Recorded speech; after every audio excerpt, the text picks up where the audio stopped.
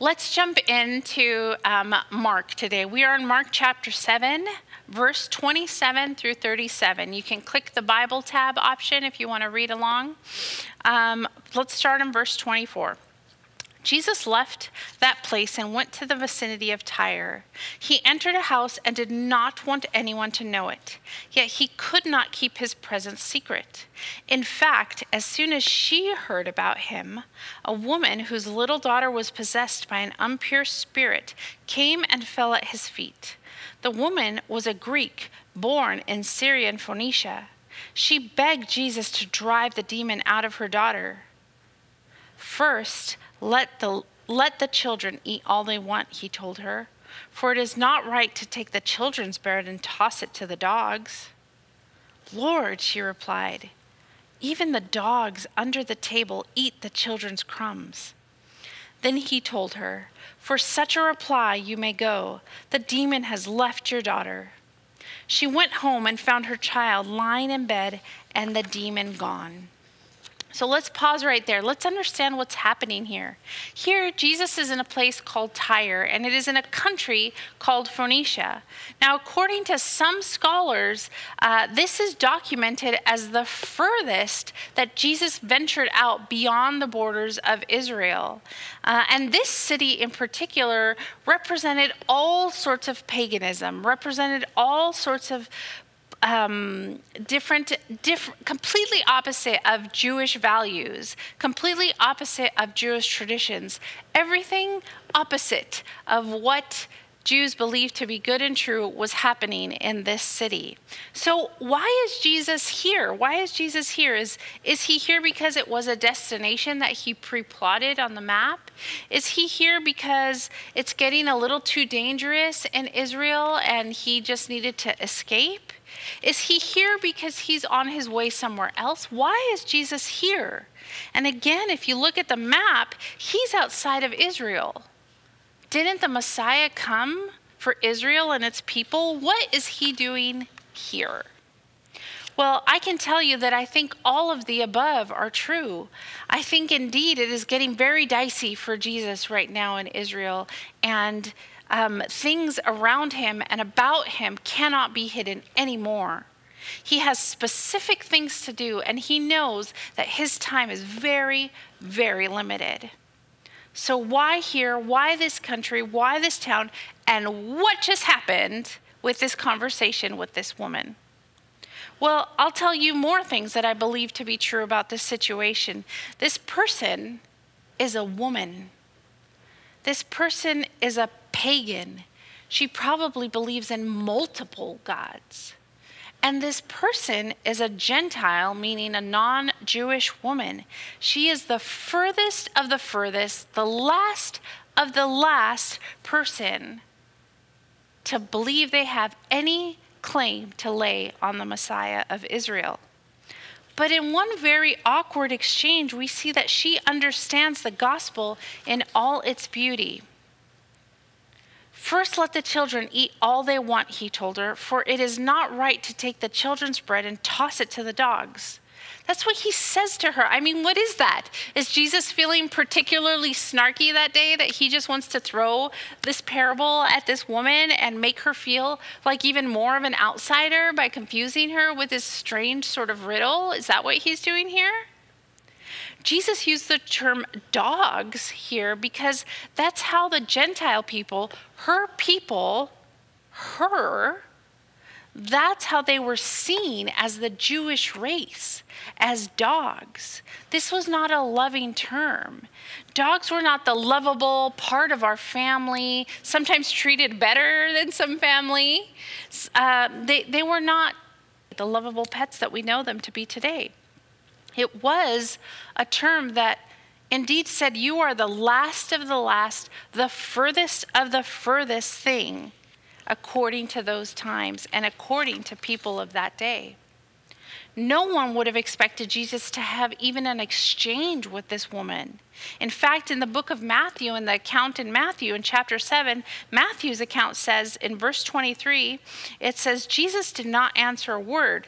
So his disciples came to him and urged him, send her away, for she keeps crying after us. Even the disciples are super annoyed with this woman. They're thinking, you? Really? You come here to ask for something? You? Now, she probably could have left bitter. She probably could have left disappointed. It would have been so easy for her to give up. But she is so desperate.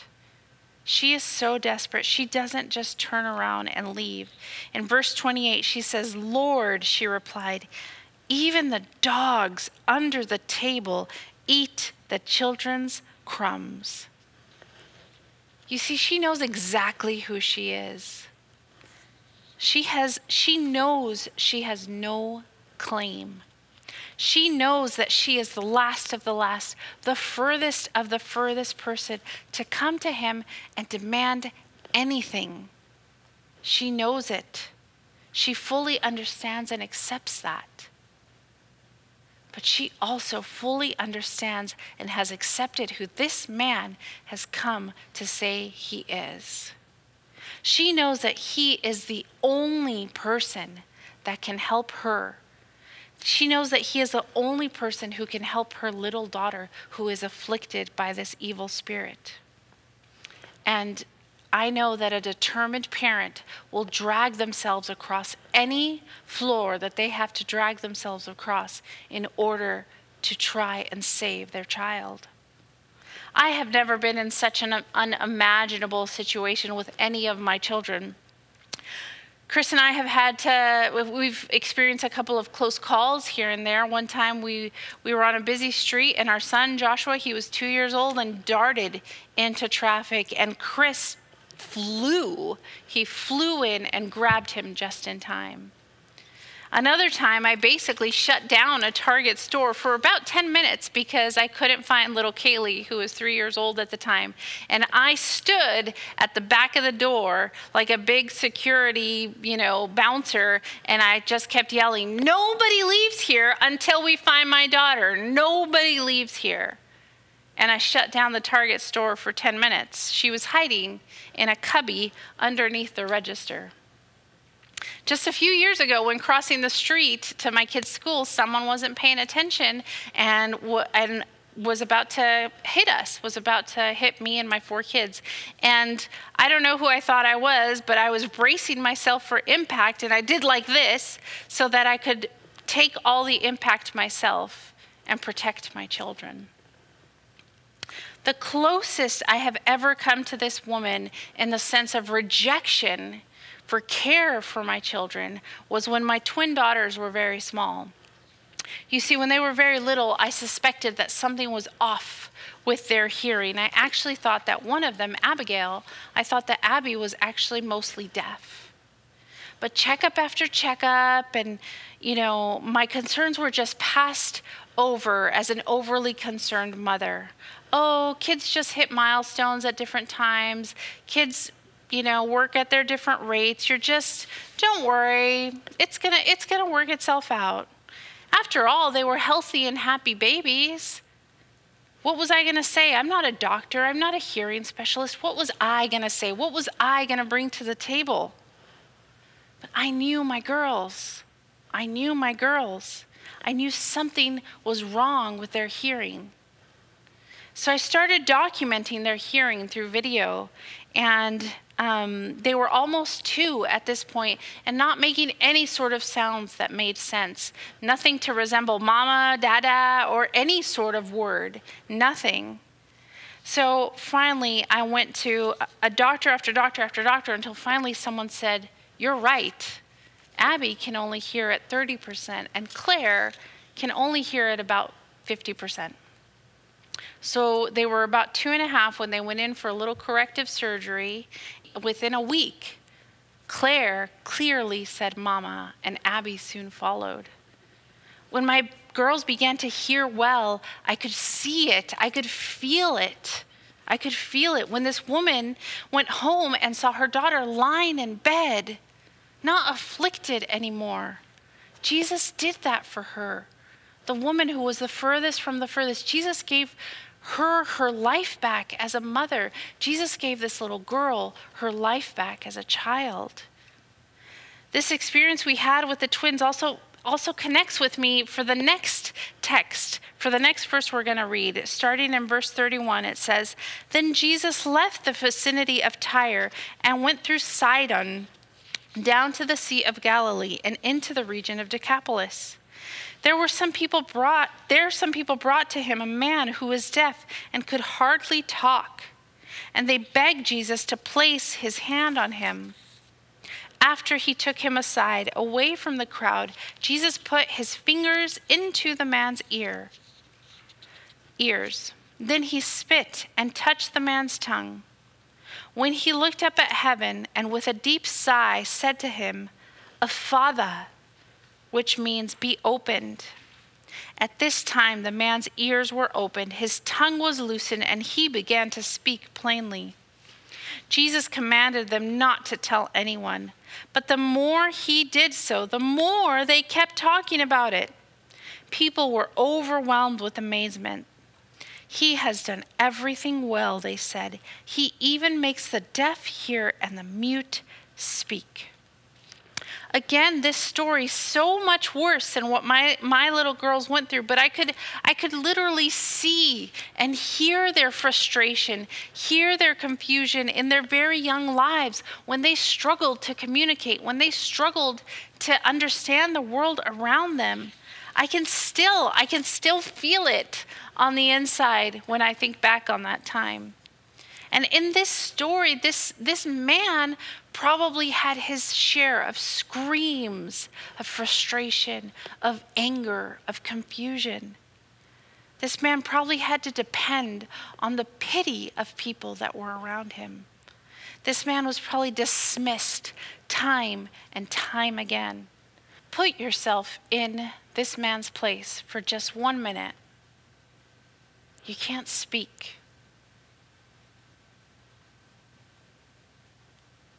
And you can't hear.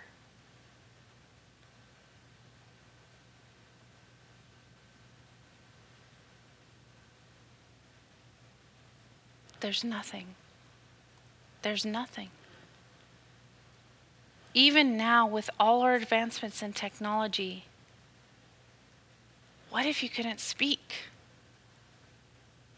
What if you couldn't hear?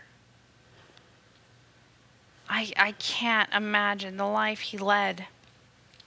And here again, Jesus demonstrates the gospel in all its beauty to this man. He takes the man aside. His attention is personal. His attention is compassionate. He communicates in a way with the man that he can understand, with gestures, not words. He doesn't have to touch him with his hands. He doesn't. But he touches him with his hands. Could he have just spoken words over him? Could he have just thought it in his mind? Could he have just blinked and it would have been done? Yes. Yes. But this man needed to be ministered to by Jesus in that moment. And this is the way that Jesus did that. Jesus knew that this man needed his touch. Jesus knew that this man needed more. Jesus knew that this man needed to be away from the crowds at that moment. This man had probably been gawked at, had probably been stared at, had probably been so many things. So Jesus knew that taking him aside, doing this privately, was what this man needed.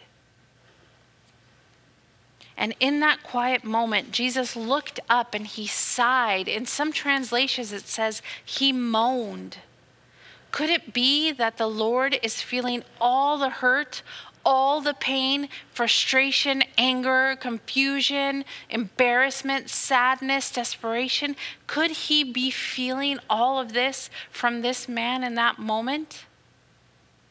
When you sit with someone in pain, when you sit with someone who is suffering, you can feel it. I have sat next to friends who have experienced loss, who have experienced rejection, who have experienced so many difficulties in life. And I can pretty much keep it together for my friends. But there's been moments where where you feel the pain so deep. And I have had no choice but to let the tears run down my face in that moment. I wonder if Jesus felt these things in that moment. In one intimate interaction, one emotional connection, Jesus ministers to this man, and this man is freed from his chains.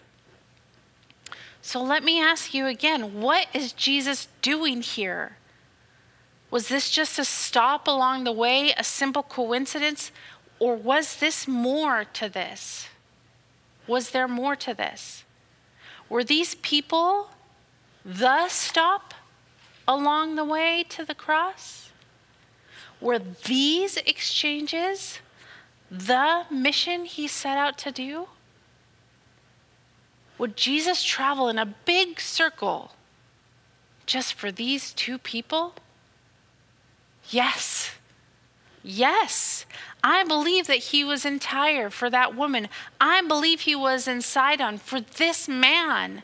I believe that Jesus was there for them in that moment. That's why he was there. But both of these people were outsiders. Both of these people were the furthest of the furthest and the last of the last, as we've mentioned before. But aren't we all these people? Aren't we all the furthest of the furthest and the last of the last? Aren't we all outsiders who deserve nothing? Yes. Yes, we are. Yes, we are. What gives us a seat at the table? Nothing we can do on our own, I can tell you that much. Nothing we can do on our own. Are we sometimes blind and mute to the beauty of the gospel? Yes. Yes, we are. But the miracles in these two stories show us that Jesus is for all of us. He is for all of us, not based on what we do, but who he is. Who he is. And who he is to each of us will look different. For you, for me, for people around us, it will look different, sound different, communicate different. He uttered a simple sentence for this girl who was far away, and she was healed. He took the man aside personally, privately, and he was healed and ministered to. He knows what you and what I need. He knows it. He knows how to talk to us. You and I might be standing in the same place at the same time and hear and experience completely different things. And that is a beautiful picture of the gospel because it looks like so many different things. It looks like so many different things. The one thing that you and I and this woman and this man have in common is that he came for all of us. He came for all of us. No one is so unworthy that they cannot receive what he has to offer. Amen? What a beautiful picture. No longer dogs picking up scraps, but a member of the family and a place at the table. There is enough for everyone who comes to the table. Last Sunday at our in-person service, we sang a song that is titled, "Come Ye Vagabonds." Listen to some lines from this song. It says, "Come all believers, all dreamers and schemers. Come all you restless just searching for home. Movers and shakers, givers and takers. The happy, the sad, the lost and alone. From every station and orientation, the helpless, the hopeless, the young and the old, fiery debaters and religion haters, accusers, abusers, the hurt and ignored. Come to the feast. There is room at the table. Come, let us meet in this place with the King of all kindness who welcomes us in with the wonder and love and the power of grace." The wonder and love and power of grace. You know, several people came up afterwards and said, we should sing this song every Sunday. And I completely agree. I think we should, because there is room at the table for all of us, none of which of us on our own merit deserve to be there. Let these stories that we heard today remind us of the grace and mercy we have all been given. We are able to hear. We are able to speak. Would we hear these beautiful stories and sing beautiful praises, even in the strangest of circumstances, even in the strangest of ways? Jesus is always working. He is always ministering to us. Privately, publicly, intimately, on large scales, beyond boundaries, beyond traditions, beyond expectations, beyond timelines, at all hours, Jesus is always working. There is no need to despair ever, and there is always room at the table.